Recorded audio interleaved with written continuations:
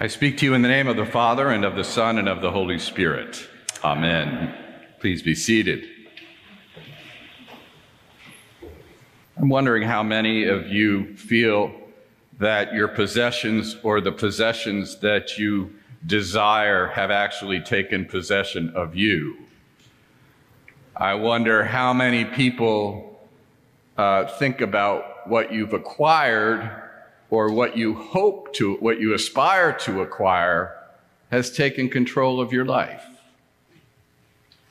I wonder what baggage you carry, material or emotional, relationships, otherwise, that is hampering you or holding you back, keeping you from participating in the abundant life, in the dance of life. If you relate to any of these questions, if you've had moments when those pertain to you, you might recognize the young man who comes before Jesus. He might be someone we're quite familiar with. He's a young, affluent man. He's a leader in some respect in his community. He's checked all the boxes. He's done everything right in life. And he's a spiritual seeker. He's someone who might come and ask to talk to Brenda at the bell. And he wants to know what he must do. I think it's a question we all ask, what must I do to inherit eternal life? And Jesus looks at him and he says he loved him. I know Jesus loved everybody, but there was something about this young man that pulled on Jesus' heart. And in many ways, seems like he wanted to free his heart. And Jesus said, in your case, young man, I don't know that Jesus said this to everybody, but he said, in your case, the thing that's holding you back is your attachment to your possessions. If you can let those go, you can enter in, follow me, and enter into this abundant life. And the guy couldn't do it. And he went away grieving. And it's a poignant moment, I think, probably implied in the reading. Jesus was grieving a little bit too, that he had, that this young man had chosen that pathway. So they do a recap. Jesus gets with the disciples and he just reflects on this little incident that happened. And Jesus brings up that metaphor, great stuff of cartoons. Jesus says, it's as hard for someone who's attached to their possessions, it's as hard for the wealthy to enter the kingdom of heaven as it is for a camel to go through the eye of a needle. People have tried to soften it a little bit and said that was really a reference to a gate. I don't know if that's true or not. People discuss that in places where people discuss those kinds of things. But anyway, the point is that it's really challenging for someone to let go and to be free of that kind of constraint and captivity.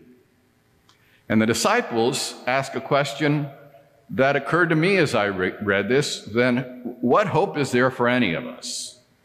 Who can be saved? And I think about that because we all are probably on some level, many or most of us, maybe all of us, considered the wealthy of the globe. What I spend on a morning coffee is more than 50% of the world's population have to live on for a day. So we're probably, at least I am, maybe you'll join me in this category of people who are among the wealthy. Is there hope for us? And Jesus says this beautiful thing. Left to our own devices, probably not. But with God, all things are possible. There is a pathway to this abundant and free life, right?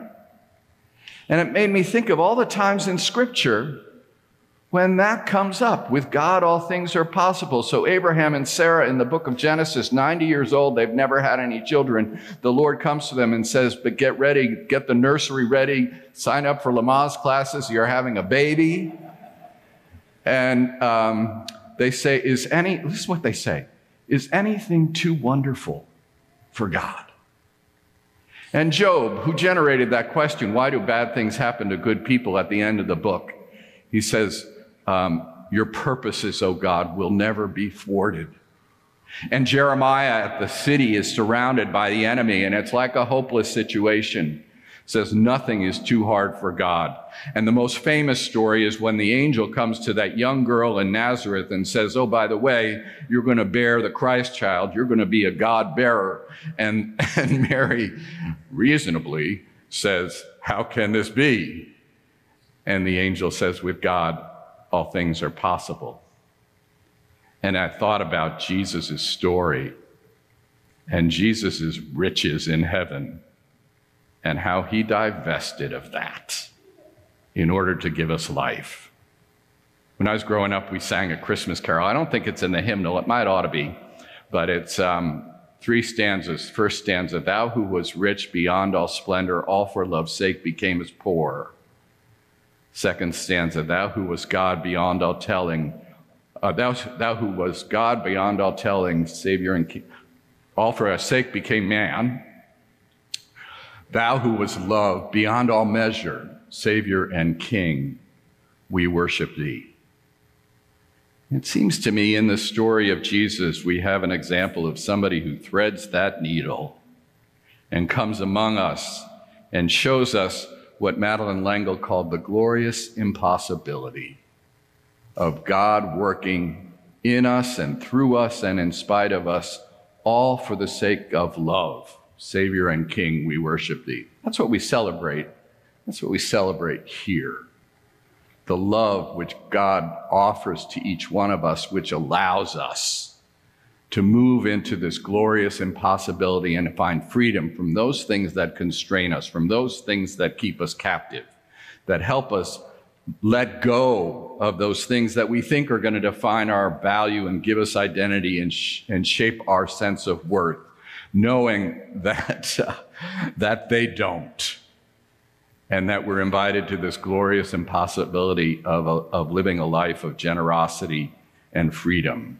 So what I want to invite you to do this week is just to take this phrase, with God all things are possible, and think about the things that look like a dead end to you, but could really maybe by God's grace and through God's power and because of God's love become thresholds, could move us forward into that thing, that life that God has for us. With God, all things are possible. Amen.